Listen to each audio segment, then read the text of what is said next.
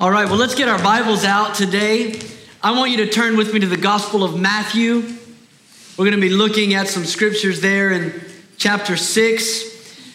As we get ready to jump into this word, today's the conclusion of a series that we've been doing all month called Adulting is Hard. And I want to, one more time, I want to share a few of the memes that we've seen circulating on the internet that just underscore this reality in some people's life. Maybe you could relate to some of these, like where's the unsubscribe button on adulthood? You ever been there? Just wish you could just get off that train and unsubscribe from that? Or how about this one? I can't adult today. Tomorrow isn't looking good either. Right? Just be honest. Okay, how about this one right here? Does woke mean worried and broke? Because then I am extremely woke, right? Some of y'all didn't know what woke meant, but now we have a new definition. Or how about this one? Me, treat yourself. Bank account, do not treat yourself. Maybe you got that notification this weekend with Black Friday. Like just stop, Don't do what you want to do. All right, how about this one? I want to pause adulting and lower the difficulty. You ever wish that life was like a video game? Like, this is just too hard. If we could just go down to the rookie mode, I'll be good. Or how about another one here? I don't run from my problems. I sit on my couch, play on my phone, and ignore them like all other adults. Maybe you've had a day or two like that, which is probably okay. A week or two, probably not. Probably not. So how about this one? One day you're not old. The next day, you have a favorite grocery store. Kind of sneaks up on us, but adulting can be hard. And today, what I want to do is, honestly, I have 3 different thoughts, and we're not going to push this series into December. So I'm going to try to tie these 3 things together. But 3 things that I really felt like the Lord wanted me to just speak to you about and encourage you in today. And that is this: God's will, your work, and then I want to talk about something that often tries to complicate those 2 things, and that is worry. God's will, your work, and worry. The world and the media today, even our own internal desires, they tell us that the way to be happy is to pursue more things. That the way to be happy is to have more stuff, to have more fame, to have more power, to have more sexual partners. Whatever it might be, more is the solution. It is the answer to whatever the equation. In fact, our U.S. economy is built around this premise of getting more, buying now, paying later. And I know I'm probably striking a nerve because it is Black Friday weekend, and many of us have been shopping. I read an interesting stat that economists say Americans are expected to drop $90.14 billion shopping this weekend from Black Friday and Cyber Monday. That was billion with a B. And the fact is, and we all know this to be true, we do have more stuff. And we do have better toys than anyone in history. We are so inundated with riches and gadgets and stuff to just satisfy our life. And yet the studies are overwhelmingly obvious that we are still more sad, more depressed than ever before. Something I read just this week and I thought was interesting is even with the holiday shopping, that there's a negative kickback to it. I read a stat that was pretty fascinating. It says studies show that an estimated 52% of people who have purchased something on sale later regretted it. I hope that's not you this morning. I hope you're happy with everything you bought, that thing you just had to have, that thing you were throwing elbows for at 4 a.m. I hope you got what you wanted. But in just the past year, the stat says that regretful bargain shoppers spend an average of $1,007 per item, totaling $132.7 billion in remorseful, discounted purchases. Things we bought because we thought we had to have, and then we thought twice. The reality is, in our world today, And maybe you're here and you've experienced this. We've pursued happiness to no end, and yet we are a sadder generation than any that have lived. And what I want to say to you at the onset of this message today is that there is a far greater purpose than the pursuit of happiness. There is something far weightier and lasting than the American dream. That God has a purpose for your life. God has a purpose and a destiny that he has in mind. And listen, I know that sounds like preacher talk, but some of you came this morning and that is what you need to hear. That is what you need to know. And some of you, I need to add the word still. Not just God has a purpose for your life, but God has a purpose still. Because there was a time when maybe you believed that. There was a time when I might have got 2 amens in the room, but you've lived life and adulting has been hard. And now you hesitate. You wait for the bait and switch. You wait for the gimmick. Like I hear what you're saying, but you're about to pull the rug out from under me, right? No gimmick. No tricks. God has a plan and a purpose for your life. And yes, adulting is hard. But I believe the prophet Jeremiah had it all right in Jeremiah 32:17. When he looked up from all of the noise of life and all the things that was going wrong, and he looked up toward heaven and he said this. He said, "Ah, sovereign Lord, thou hast made the heavens and the earth by your own great power and outstretched arm." And then he made this statement, and I want you to say it out loud with me. Are you ready? Here we go. "Nothing is too hard for you."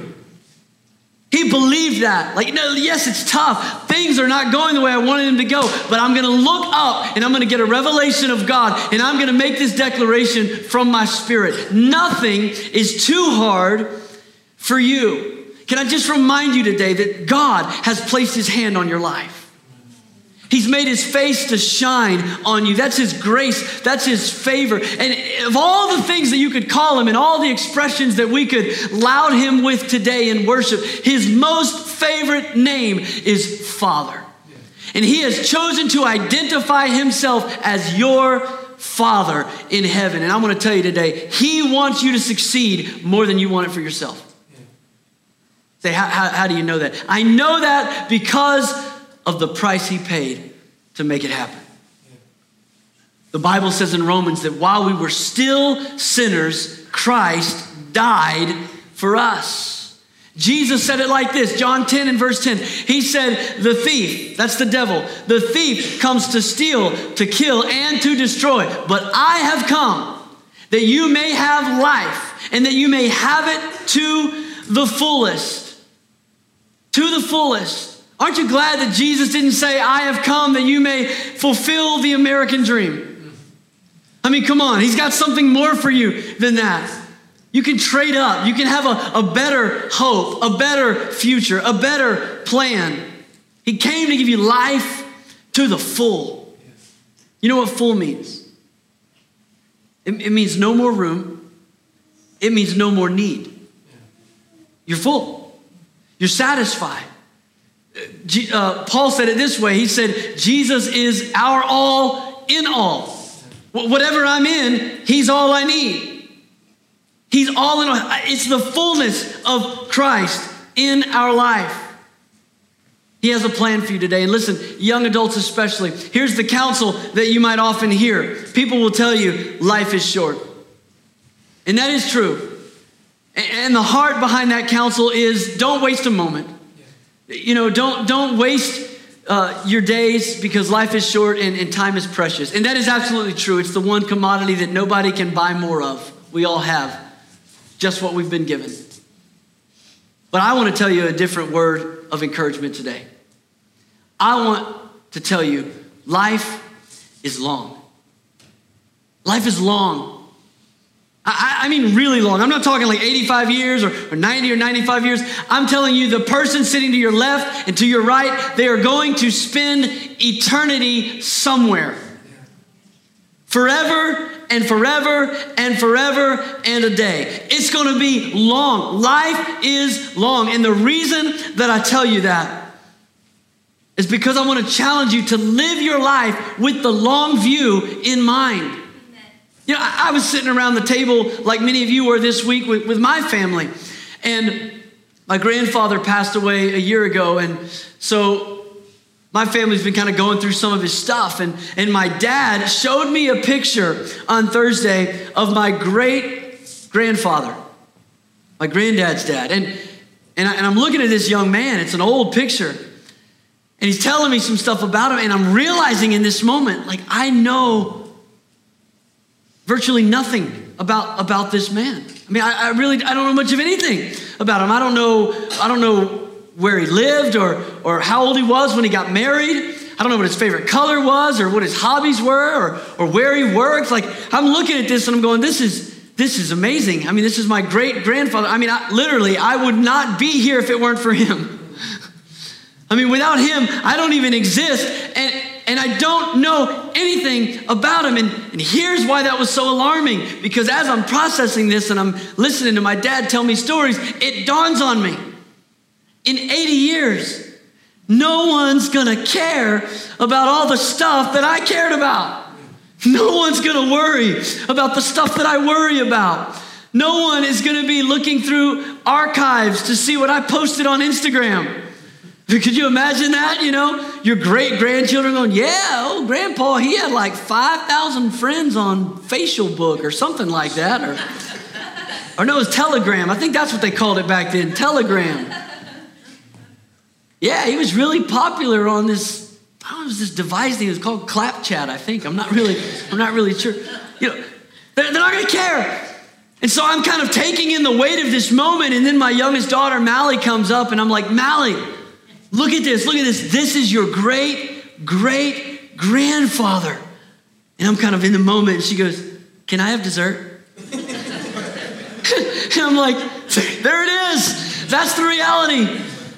And I don't know how many years I have, but here's the truth. If the Lord doesn't return, one of these days, I'm going to breathe my last breath and they're going to put me in a box and everybody's going to follow me to a hill and they're going to put me in the ground. And then do you know what's going to happen? They're all going to come back to the church and eat macaroni salad. That's the plan. So what are you investing your life in that 1,000 years from now is going to matter? Or 100 years from now, or 50 years from now? What are you doing that's going to actually matter? I want to challenge you today to hear this. Life is long, and we ought to live with eternity in our sight. Live with eternity in mind. Jesus talked about this in Matthew 6. Look at it with me. He said these words in Matthew 6, verse 19. He said, do not store up for yourselves treasures on earth, where moth and rust or vermin destroy, and where thieves break in and steal. But store up for yourselves treasures in heaven, where moths and vermin do not destroy, and where thieves do not break in and steal. You know what Jesus was saying? He was saying nothing in this life is going to last. Nothing in this world, the tangible things, the things we go after, the things we run after, the things we pursue, the things we think we have to have, and I just have to have it. And if I don't have it, it's going to be a terrible Christmas. And then next year, we drop it off in the back corner of the church for Project Toy Box because apparently somebody else has to have it. But we can get so fixated on the here and the now that we spend our efforts and our energy and our anxiety on temporal things that are going to fade. And Jesus says, don't do that. Don't do that. Store up your treasure in heaven. Paul talked about it too. When he was writing to the church at Colossae, he said, this is what it looks like to be a Christian. If you're gonna follow the Lord, this is the way that we look at life. This is the way that we think about things. Look at this verse. It's Colossians chapter 3, verse 1 through 4. It says, since then you have been raised with Christ. Set your hearts on things above, where Christ is, seated at the right hand of God. Set your mind on things above, not on earthly things. Verse 3, I love this. For you died. He's talking about your salvation. You died, and your life is now hidden with Christ in God. We symbolize that when we get baptized in water. You don't go under the water and stay under the water, but just like Jesus, he went down into the grave, he came back with resurrection life. We're saying the old me is dead. I have a resurrection life on the inside of me. My life is now not my own. It's hidden in Christ. And then I love this next verse. He says in verse 4, when Christ, who is your life, appears, then you will also appear with him in glory. Now, him saying, who is your life, is not the emphasis of the statement, but I underlined it because it stood out to me. He's saying, hey, don't forget, he is your life now. You died with him. You are hidden in him. You're going to raise in glory with him. So what do? Well, here's what the world would tell you to do. The world would say, don't be so heavenly minded that you're no earthly good. Maybe you've heard people say that before. It's catchy. Don't be so heavenly minded that you're no earthly good. And what people mean by that is, you've got a lot to do here and now. And don't just be so fixated on getting to heaven that you miss your moment. But I would say that the Apostle Paul would disagree with that statement. Because what we just read is the exact opposite. Paul's not saying don't be so heavenly minded that you're no earthly good. Paul is saying, look, because you're hidden in Christ, because he is your life, set your mind on things that are above, not on the earthly things. And not only did the Apostle Paul say it, the Apostle John said it too. In 1 John chapter 2 and verse 15, he said, do not love the world or anything that's in the world. If anyone loves the world, the love of the Father is not in him.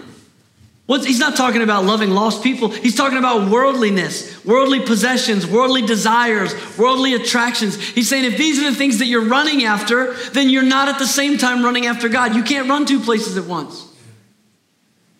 So what is he saying? He's saying what Paul said. He's saying what Jesus said. Store up your treasures in heaven. Have a long view of life. Because you know this to be true, and so do I. It's the temporary things. It's the things that don't matter that usually are the things that distract us and sideline us from fulfilling what really does matter. Our God-given purpose. It's usually the small things. Jesus said it's the little foxes that ruin the vineyard. It's those little things that just take our emotions and our energy and our strength and they sap it away. It's when you live with the long view. It's not earthly minded people that invest their money to clothe and feed orphans on the other side of the world. Earthly minded people don't do that. It's the heavenly minded. It's people that are thinking about what matters. What's bigger than my own desires? It's those people that build orphanages and hospitals in third world countries. It's heavenly minded people that sacrificially serve with their time and their talents for others. It's heavenly minded young adults that say, you know what, even though I'm new in this career and I'm the low guy on the totem pole and I'm making the smallest salary, I'm going to continue to invest in the kingdom of God. I'm going to give of my tithe and my offerings. It's heavenly minded people that make those kind of decisions, that recognize that God has put me here with purpose. And I'm not going to spend it living a self-indulgent lifestyle. Listen, if you are going to live the life that God wants you to live, reality is the work that you do will be known 1,000 years from now. If you live your life the way that God wants you to live, if you invest in what really matters, what you do will be known in eternity. It will matter. And not only will it be known, the Bible says it's going to be rewarded. You might feel like nobody sees it. The effort's not worth it today. I mean, it's just too hard. I can't do all that. I got too much stuff going on. I got too many immediate things in my face. I can't think about 100 years from now. I'm trying to pay this week's bills. But if we will allow our vision to be higher and set apart and not be choked out by the cares of this world, what you do in this life will reap a reward in eternity. And I just got to say, I didn't know a lot I didn't have a lot of things figured out when I was a young adult. But I'm so thankful that I understood this. I understood that no matter how long I live, one day it's going to end. And when it ends, I'm going to stand before my Maker. And I'm going to give an account for the deeds done in the body. Now, there's a lot of mistakes I made as a young adult, and I didn't have things figured out, but I did know that. And so I understood that regardless of what I do, career-wise, regardless of where I live, I'm going to be held accountable for my actions, for my money, for my talent, for my opportunities, for my relationships. See, when I was a young adult, I was 18 years old, I moved out and 700 miles away from my family 2 days after I graduated high school. And that sounds like a bad thing. It wasn't bad. Like, they still love me. I love them. Nobody was kicked out or anything like that. I was just bound and determined to get back to my high school sweetheart. I've been dating her for 25 years now. And 2 days after high school, I got in a car in Lilburn, Georgia, my car, the one I had bought 5 days earlier because my high school truck couldn't have made the trip. So I bought like a family car. And just because it could fit all my stuff. And I loaded up and I drove 700 miles away. And I'm going to be honest with you, I didn't have a clue in that season of my life what I was going to do with my life. I didn't have a clue what I was going to be. I didn't have a clue what career path I wanted to take. I mean, my senior year of high school, I dreaded my appointment with the guidance counselor. Because I knew they were going to ask me, you're picking classes for your last year. Like, what do you want to do? Which direction? I don't know. I was that kid. I don't know. I don't know what I'm going to do with my life. And for some of you that know me, you know I grew up in a pastor's home. But I'm going to tell you, I had no intention of being in the ministry. Not that I was against it. I just didn't feel called to it. I did not think that's what God was going to do with my life.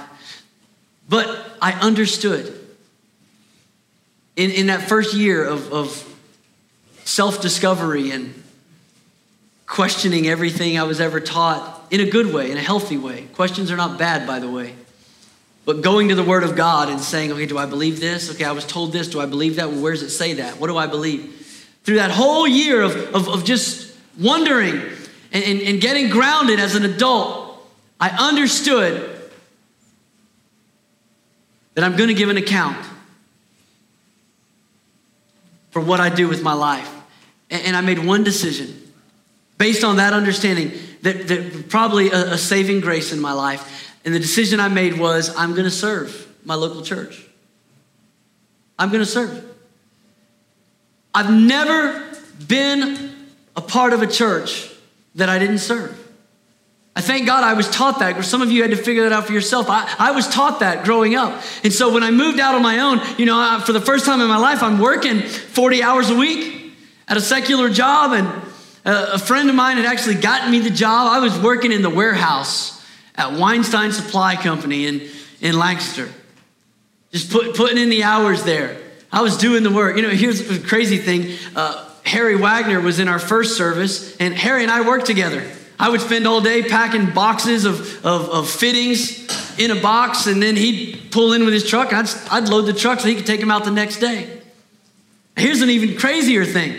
Dozens and dozens of times, I wrote the customer name on the box, and I wrote ASAP Plumbing and Heating, the company that Earl owns.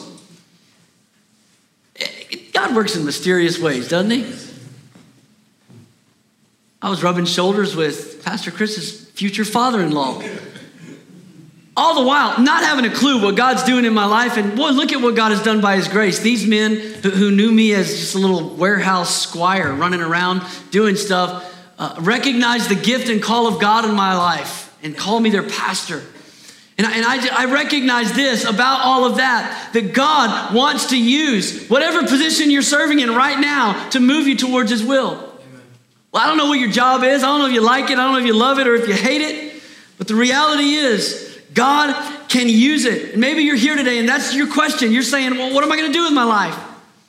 What's God's plan for me? What's God's purpose? Or maybe you're at a place where you're deep into the journey and you're wondering if you need to take a new course, start a new direction, reset the whole thing and find it again. I just want to give you a practical word of encouragement. Take the position of servant. Amen. And you'll never be out of work. You'll never be out of work. There'll always be something for you to do if you have the heart of a servant. Jesus said, the one who wants to be the greatest must be the servant of all. And so when I moved out on my own, I just started attending church really for the first time in my life, not the PK, just attending. And I did all that I ever knew to do. I served. I just volunteered. Need somebody in kids' church? I can help with that. Need somebody to help set up chairs? I can do that. Need somebody to play on the worship team? Not very good, but I can do that. Give me some time. And I just served. And God used that. So here's what I'm going to tell you. Take the posture of a servant. And then second, get busy doing the known will of God. What I mean by that is what we question. We want clarity about the will of God. It's about the specifics. You know, God, do you want me to go to this college? Do you want me to take this job?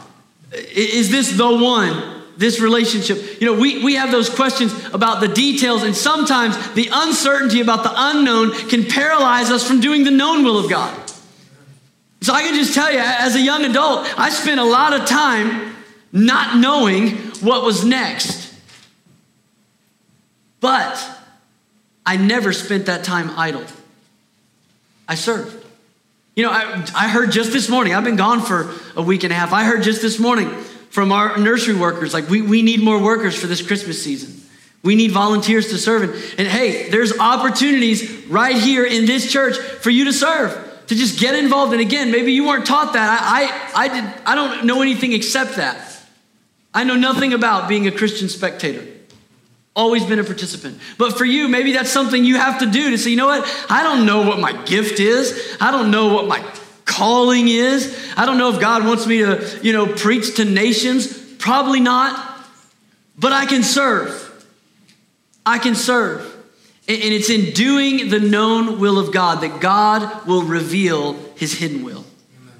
His secret plans, his unique plans, his perfect plan for your life. You know, I think about the 12 disciples who would become the apostles and the pillars of the church.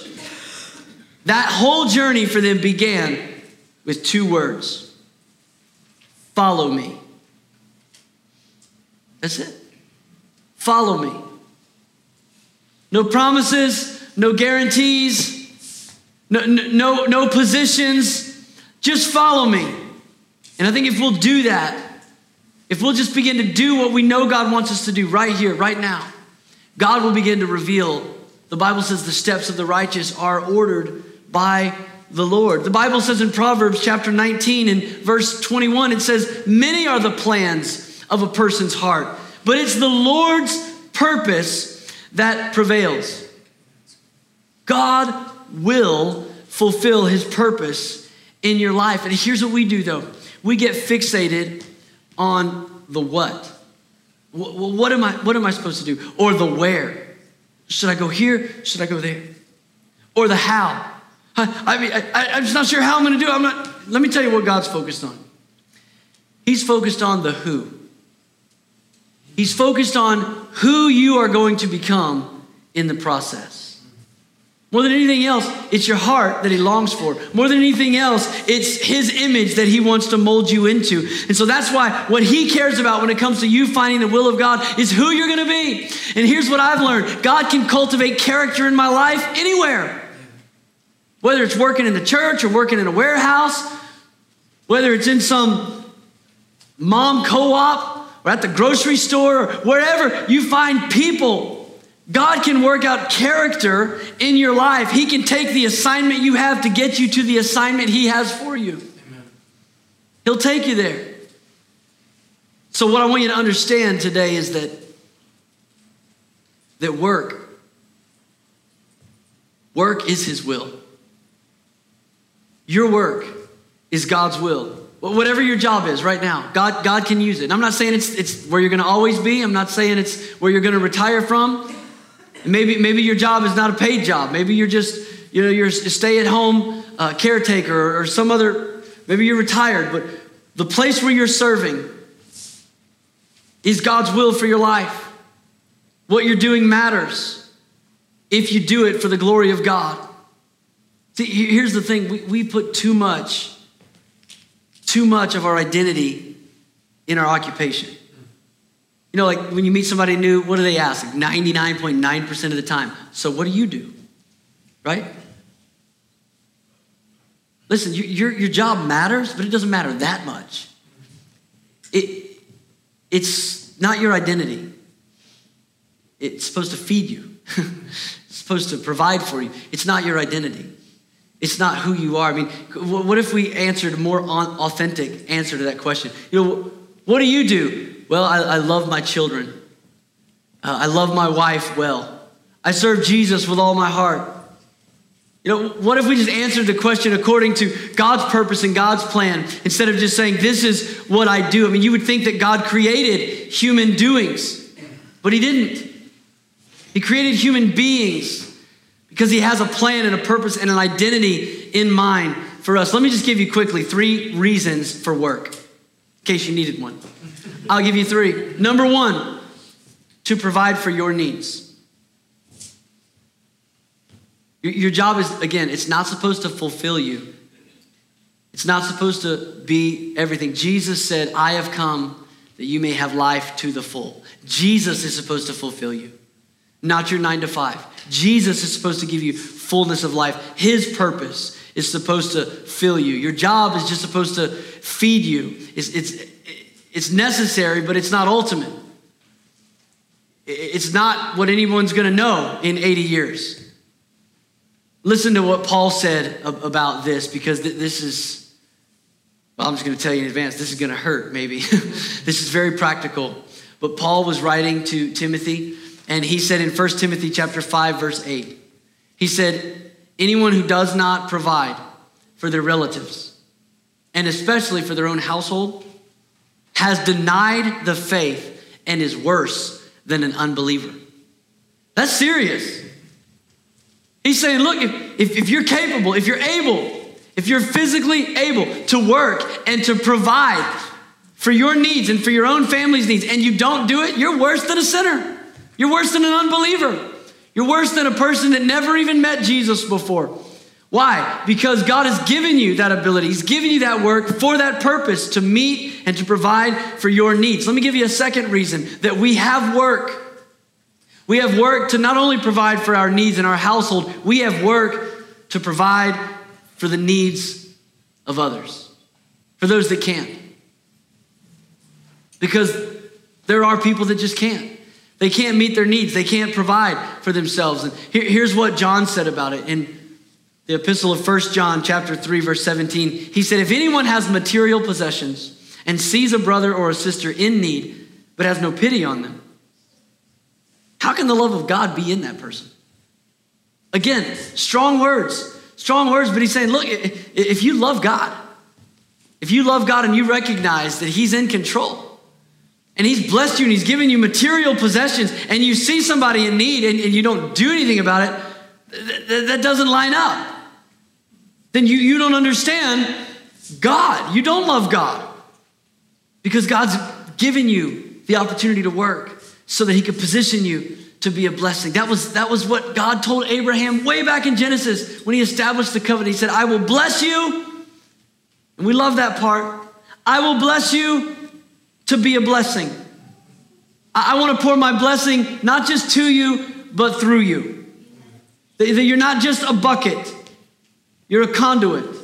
You're a funnel for my goodness. The whole earth is going to be blessed by you. I'm going to bless you so that I can bless the nations. Let me give you the third reason. The third reason that God has blessed us with work, and that I can honestly say to you today that your work is God's will. Number 3, it provides, and this is maybe the most important one, it provides for the advancement of the gospel. That's why God has blessed you financially, because His kingdom is the only one he's building. He didn't say, I will build your 401k and the gates of hell will not prevail against it. He never said that. He's building his church, his kingdom, and God blesses us so that we can be participants in advancing the gospel. When you think about Paul, who wrote half the New Testament, he's the Apostle Paul. He's an incredible theologian. He's an incredible orator and speaker and communicator. He's a missionary, an evangelist. But did you also know that Paul was a tent maker? Yeah. Paul had a job that he was good at doing, and he chose to continue doing it for one purpose, because it allowed him the flexible hours and the income to advance the gospel. He could work at making tents all day and he could preach at night, or he could preach during the day and he could make tents at night. He had one singular purpose. He wanted to advance the gospel. But he was a tent maker. And I don't think he did it because he liked doing it. I really don't. Because he never writes about it. I mean, in all of his letters, he doesn't ever talk about tent making. You know, when you get around people that love what they do, they talk about it, right? I mean, you talk about what you love. Not Paul. I don't think he had this burning passion like, oh, I just want to get some more leather and some more twine. Like, I just want to make some more tents. No, he eats, sleeps, and breathes the gospel. But he saw his job as an opportunity to provide a way to advance the gospel. And let me just say today, work, not just your work right now, but work in general has always been God's will for you and me. It's always been. See, let me show you something in Genesis, because we get this a little twisted sometimes. The Bible says in Genesis chapter 3, you know, Adam and Eve had sinned and now they were going to be cursed because of it. And so God speaks this curse in Genesis 3:17. To Adam, he said, because you listened to your wife and ate the fruit from the tree about which I commanded you, you must not eat from it. Cursed is the ground because of you. Through painful toil, you will eat food from it all the days of your life. And we read that verse and we say, see, work is part of the curse. That's why we have to work, because Adam and Eve blew it and now we're cursed. And let me just say, work is not the curse. The curse is the toil of your hands and the sweat of your brow. The reality that work is work, that it's hard sometimes, that it's difficult. But even before there was sin in the story of humanity, work was God's assignment. Go back one chapter to chapter 2. I want you to see verse 15. It says, the Lord God took the man and he put him in the Garden of Eden to work it and take care of it.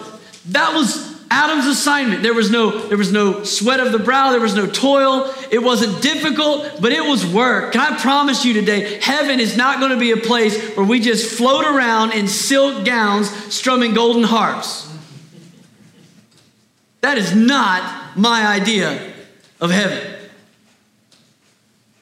Reality is, God's plan for you and I from the beginning was work. It was to work. There's something honorable in it. He's given us dominion and authority. He's given us the right to lead and to produce and to multiply and to be fruitful. He wasn't just talking about procreation when he said be fruitful and multiply. We have the opportunity to work and to serve him. And when you get to the last chapter of the last book of the Bible, we get a picture of what heaven is going to be like. We get a picture of when God takes all the wrong and makes it right again. I want you to see this. It's Revelation 22, verse 3. In that moment, it says, no longer will there be any curse. Can somebody say amen? That means no more toil, no more sweat.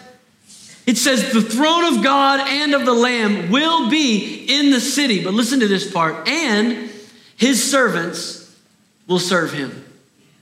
That's what we're going to do for all of eternity. We're going to be serving the Lord. We're going to be working. Why? Because it is his will for our lives. It always was from the beginning.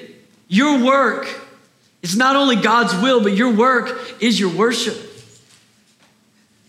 I honestly don't know. We don't know if Paul liked making tents or not. But here's what I'm thoroughly convinced of. I believe he was good at it. I believe he did it with excellence. I believe he did it with all of his heart. This idea that your work is your worship is something that we talked about in our life group series this fall, when we talked about this core value in our church of battling mediocrity. Because it was Paul who wrote these words to the church in Colossae. He said in Colossians 3:23, whatever you do, work at it with all your heart, as working for the Lord, not for human masters, since you know that you will receive an inheritance from the Lord as a reward. It is the Lord Christ you are serving. So this was Paul's attitude, that whatever work you do, whatever your hand finds to do it as if you're doing it for Jesus. Your work is not only God's will, your work is your worship. Do it as unto the Lord. Do it to the very best of your ability. And that's going to testify that yes, there is toil, yes, there is labor, and there's sweat of the brow. But when I can humble myself and take the role of a servant and do the known will of God, I'm just going to do my job and I'm going to do it for his glory to the best of my ability. We communicate a testimony and a foretaste to a world of God's intended purpose and plan for us to joyfully serve him forever and forever. To joyfully serve him. But one of the things, and this is where I want to end today, one of the things that sidelines us and paralyzes us from fulfilling God's plan for our life, whatever that area may be, the thing that holds us back oftentimes is worry. And you've probably found this to be true in your life, that usually the things we worry about are not the eternal matters. It's not the big things. It's the small distractions. It's the little things. It's the seemingly insignificant things that get us all worked up and beside ourselves with worry. And I'm just going to tell you today, worry can paralyze you from the plan of God. It can absolutely stop you from fulfilling your God-given destiny. If you're still in Matthew 6, I want you to see something that Jesus said. Because in Matthew 6, Jesus is describing the characteristics of the citizens of his kingdom. That's what this is, the Sermon on the Mount. He's saying, for those that are in my kingdom, this is what we look like. This is how we live our lives. And so in verse 25 of Matthew 6, Jesus says, therefore, I tell you, do not worry about your life, what you will eat or drink, or about your body, what you will wear. Is not life more than food, and the body more than clothes? Look at the birds of the air. They don't sow or reap or store away in barns, and yet your heavenly Father feeds them. And then he asks this great question, are you not much more valuable than they are? Can you, by worrying, add a single hour to your life? And why do you worry about clothes? See how the flowers of the field grow? They don't labor or spin. Yet I tell you that not even Solomon in all of his splendor was dressed like one of these. If that's how God clothes the grass of the field, which is here today and tomorrow is thrown into the fire, will he not much more clothe you, you of little faith? He said, don't worry. You know, statistically speaking, and I know I've given you a lot of statistics in this series, but statistically speaking, we are a worrisome bunch. According to the World Health Organization, America is the most anxious country in the world. Of all those that they survey, 1/3 of Americans suffer from anxiety disorders at some point in their life. And within our anxious country, the studies say that young adults are the most anxious of all. Listen to this. More than half of millennials report that they've lost sleep and lain awake at night in the past month due to stress. More than half. Because of stress, because of worry, because of anxiety or fear, whatever name you want to give it. I'm telling you, it's a big deal. Big enough that we spend a couple of $1 billion annually on medications to try to manage it. There was a large study that was done in Britain, and it was a study of 68,000 people. And they found this. They found that even low levels of worry could literally kill you.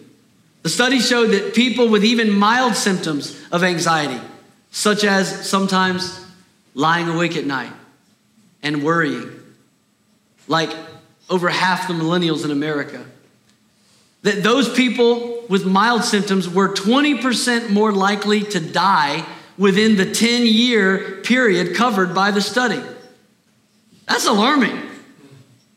You're 20% more likely to die if you have low symptoms of worry. And why am I saying this? Because Jesus said, you can't add a single hour to your life by worrying. Worrying is a waste of your time. But I want to tell you, it's more than that. It's a waste of your life. It literally takes years off of your life. And maybe you're listening to this and you're going, yeah, okay, that's not encouraging, because the reality is I have worried. I still worried. You're making me more worried the more you talk about it, and you're not helping me. Should I worry about being worried? Look at what Jesus concludes with. Matthew 6, verse 33 and 34. He says, but seek first the kingdom and his righteousness, and all these things will be given you as well. What are all these things? All the things that they had been worried about. The clothes you're going to wear, the food you're going to eat, where you're going to lay your head. He said, if you'll just seek first. You know what Jesus is saying in that moment? He's saying what Paul had said. Don't think on the things of this world. Think on the things above. Set your mind on heavenly affections. He said, if you'll seek first the kingdom and his righteousness, all this other stuff will be added to you as well. Verse 34. Therefore, that's a purpose statement. Therefore, do not worry. This is the third time he said it. Do not worry about tomorrow, for tomorrow will worry about itself. Each day has enough trouble of its own. Let me get right to the core issue with worry. The question is, who's in control? That's the question with worry. Who is in control?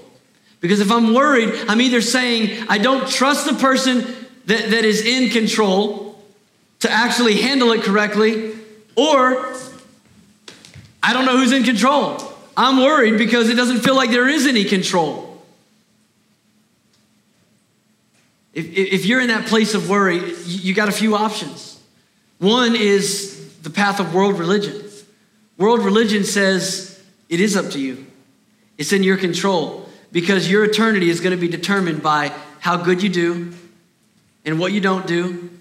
And if you do enough good and avoid enough bad, you're gonna have an eternal reward. And if that's the way you're living, this works-based mentality that I'm gonna earn my way to heaven, let me just tell you, you ought to worry because none of us have been good enough yet. But the atheist offers a different philosophy. The atheist says it's all a big coincidence. No one's in control. It's all a big coincidence, and it's all just going to end, and it's all just going to be nothing. And if that's your philosophy, again, maybe worry is the appropriate response, because if nobody's in control, anything could happen. Everything could go wrong. And why does it even matter? But there's a third option, and the third option is to believe that God is in control, that God is in control. But if you're here today and you say, I do believe that, I believe that God is in control, but I'm still paralyzed by worry and anxiety and fear and stress. Let me just challenge you to consider the implications of what that means. If you believe that God is in control and yet your life is still consumed by worry and stress and anxiety and fear, then you're saying something. You're saying God is in control, but he's a terrible navigator. Or you're saying, maybe even worse, you're saying that God is in control, but he's not for me. He's against me. That's why I'm worried. That's why I'm stressed, because maybe God is in control, but he's not for me. I want to tell you today, you can rest in the control that God has for your life. You know, most of the stuff that we worry about, it's never going to happen. Have you noticed that to be true? The stuff that we're really afraid of, it's usually the stuff that's never even going to happen. And what if worrying did help? Even if worrying about the stuff actually helped, you don't have the mental capacity to worry about everything. Like something's going to blindside you. Something you never saw coming is going to happen. And you wasted all that effort worrying about the wrong thing. I told you online I was going to show you a video today because some of you were worried about me last week because I announced that 10 days ago I was going to go skydiving. It was a birthday celebration, and I went skydiving. And everybody that's asked me about it, for the most part, asked the same question. Were you scared? Were you worried? Or before I did it, are you worried? Are you scared? And I want to tell you, honest truth before the Lord, I was not worried. I'm going to tell you why. Because when we were driving over there, I told my brother, I said, I got a question for the guy I'm jumping with. He's like, what are you going to ask him? I said, I'm going to ask him, what are your plans this weekend? Like, I want to know you got something to go to after this, right? Like, I don't want like the 22-year-old adrenaline junkie that's got a t-shirt that says live or die. Like, no, there's no options here. It's just live. It's just live. I want to jump strapped to the guy that's got like, a dinner reservation, 4 kids, a wife. He's got to get home by 6 o'clock. Like, that's the guy I'm jumping with. And so I get there and I met Art. He owns the business. I found out Art jumps like 30 times every week. Been doing it for years. Art's got weekend plans. I'm like, I'm with Art. Art is in control. We're going to do this jump. He's probably going to do 1 or 2 more jumps, and then he's going to go home, and he's going to have dinner with his family. I have the same plan with mine. I'm with Art. And so we got out, and we did it. We jumped, and I'm telling you, it was awesome. In fact, I'll show you the video. If you have that, cue it up. It's about 55 seconds. I want you to see this video.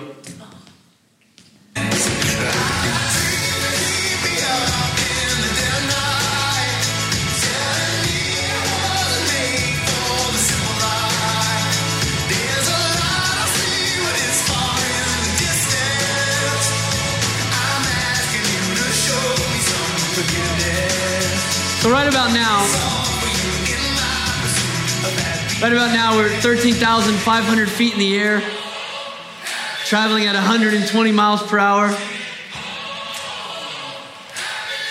And if I'm not smiling big enough, it's because I've lost control of my facial muscles.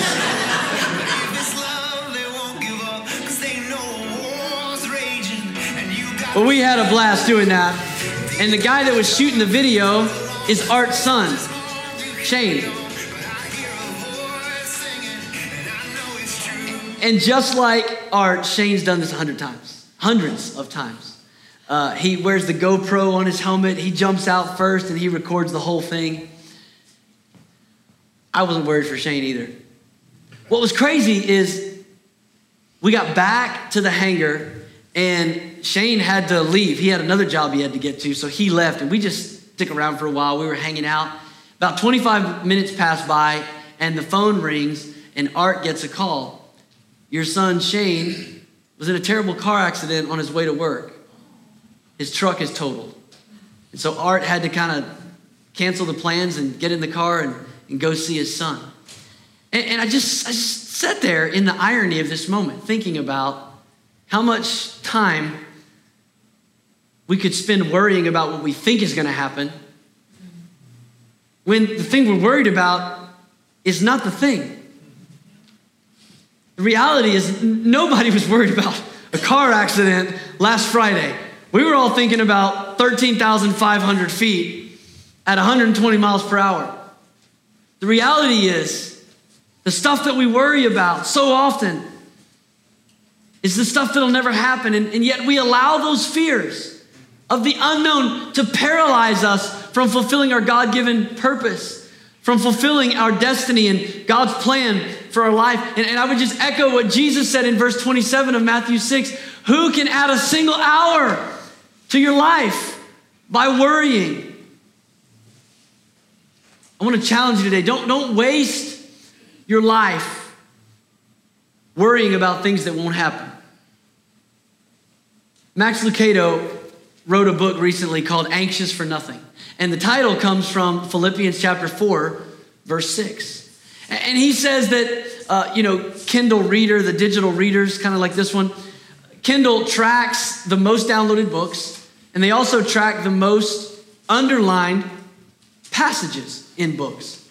And Kindle Reader said that this verse, Philippians 4, 6, and 7 is the most underlined passage in any book in the world. That's amazing. That tells me that there's a lot of people that want to know the answer for anxiety. So I want to read that verse, and here's what it says. Do not be anxious about anything, but in every situation, by prayer and petition, with thanksgiving, present your request to God. And the peace of God, which transcends all understanding, will guard your hearts and your minds in Christ Jesus. Now, again, if you're here and you love Jesus, but you are anxious, you are worried, maybe you're feeling frustrated, like this doesn't help. It just says don't be anxious about anything. But let me give you a better translation of that text. When it writes, be anxious for nothing, really what it's saying is this: do not allow yourself to stay at a perpetual state of anxiety. That's what it's saying. It's like when Jesus in John 14 said, don't let your heart be troubled. He didn't mean don't ever let your heart be troubled, because just a few passages earlier, he said, I'm troubled in spirit. So Jesus was troubled. What he was saying to them and what Paul is saying to us is don't stay there. Yes, anxiety is going to come. Yes, worry moments are going to come, but don't stay there. Your mind is like a hotel lobby, and you're the manager. And anybody can walk in to that lobby, but you decide who gets a room key. That's the way it is with our worry and with our anxiety and with our fear. You know, I stayed at a hotel Friday night on my way home. And the first question that the manager asked me, he said, what method of payment will you be using this evening? That was a nice way of saying nobody stays for free. He wanted to know, before we get the paperwork out, before I have you sign anything, before I scan a room card, I want to know how you're paying for this. And I just want to say, there are a lot of people, maybe even here today, that you've been allowing worry and fear and anxiety to live rent-free in your mind. And you need to serve an eviction notice to those emotions, to not be anxious any longer. But in every situation, how? By prayer and petition.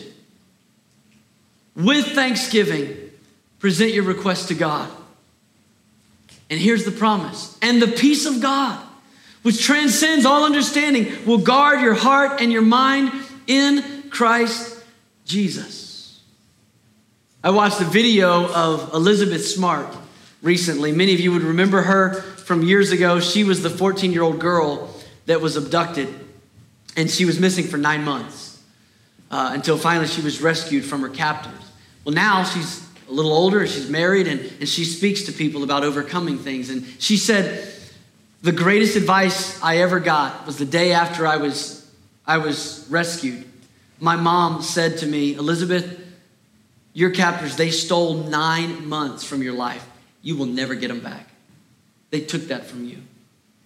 But the best thing that you can do is to make a decision today to live your life, to go after your dreams, to fulfill your plans and your purpose, and to refuse to let them have one more day. And that's what some of you need to do. See, for some of you, adulting is hard because adolescence was hard. And if it's not fear or worry or anxiety about the future, it's bitterness and regret from the past. And some of you need to just serve an eviction notice on those emotions and say, look, you can come in here once in a while, but you can't get past the lobby. You are not staying here. You do not live here any longer. Paul used strong words when he talked about the battlefield of the mind. Let me give you this verse, because this is what some of you need to do. The Bible says in 2 Corinthians chapter 10, verse 5, it says, we demolish arguments. Look at this. Every pretension that sets itself up against the knowledge of God. And we take captive every thought to make it obedient to Christ. That's what you have to do. Take every thought captive. I refuse to stay in this place of worry. I refuse to stay in this perpetual place of confusion. I don't know what God wants me to do. I'm going to serve him today. I don't know what tomorrow holds, but tomorrow has enough worries for itself. I'm going to stay in the day, and I'm going to worship God, and I'm going to do the work of God and the will of God, and I'm going to trust him to order my steps and meet me in the journey. I had a lady, a young adult actually, about 3 weeks ago, called the church. Val talked to her and she passed her through to me and she said, I just really feel like I need to talk to a pastor. Okay, well, what's going on? And she began to share with me she had a decision to make. She didn't know if she was going to start a job here or go somewhere else. And she was just so stressed about it. She said, I don't know what to do. I just felt like if I just talked to a pastor, I could get some clarity. And I said, well, how'd you find us? How do you know me? She said, Google. Just random. We just Google. We came up. I just need to talk to somebody. And so she came over to the church and we sat down and we talked. And her question was the question a lot of people ask. I don't know what God wants me to do. I'm waiting for God to just show me this. I'm waiting for God to say that. I'm waiting for God to say the what and the where and the why. And here's what I told her, and here's what I want to tell you. Oftentimes we pray for God's will. We're looking for God to give us a map. A map is great. I used a map getting back here, and it told me, turn right, exit now, merge left. And you can follow a map, and you can know every step of the way. And we want God to lead us that way, but God's will is not revealed as a map. What God does is he gives us a compass. And a compass doesn't tell you where you're going.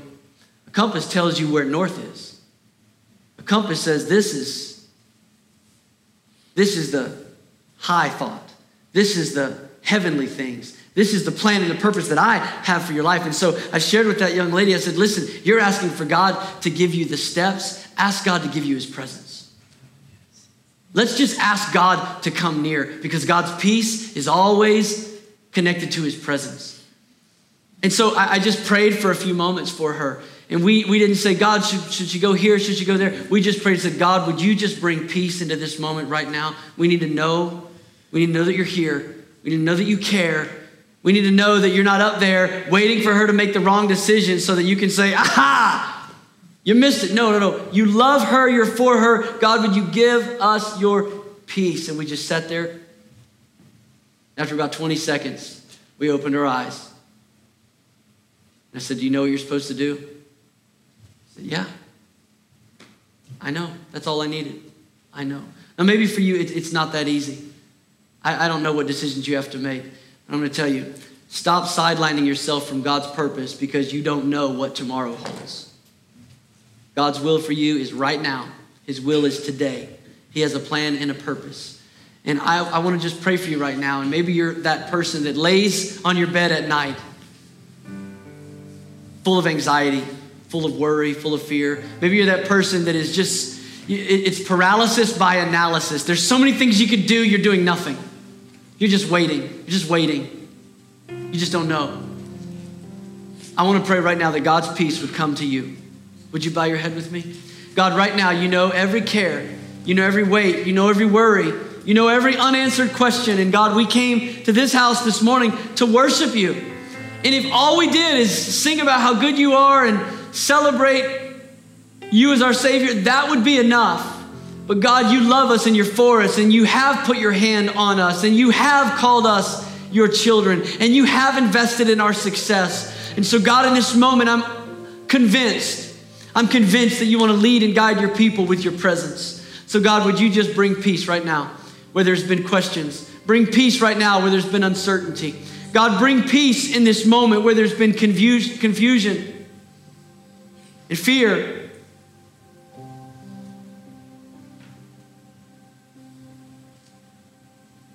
Thank you, Lord God, that right now in this moment, we don't have to be anxious about anything.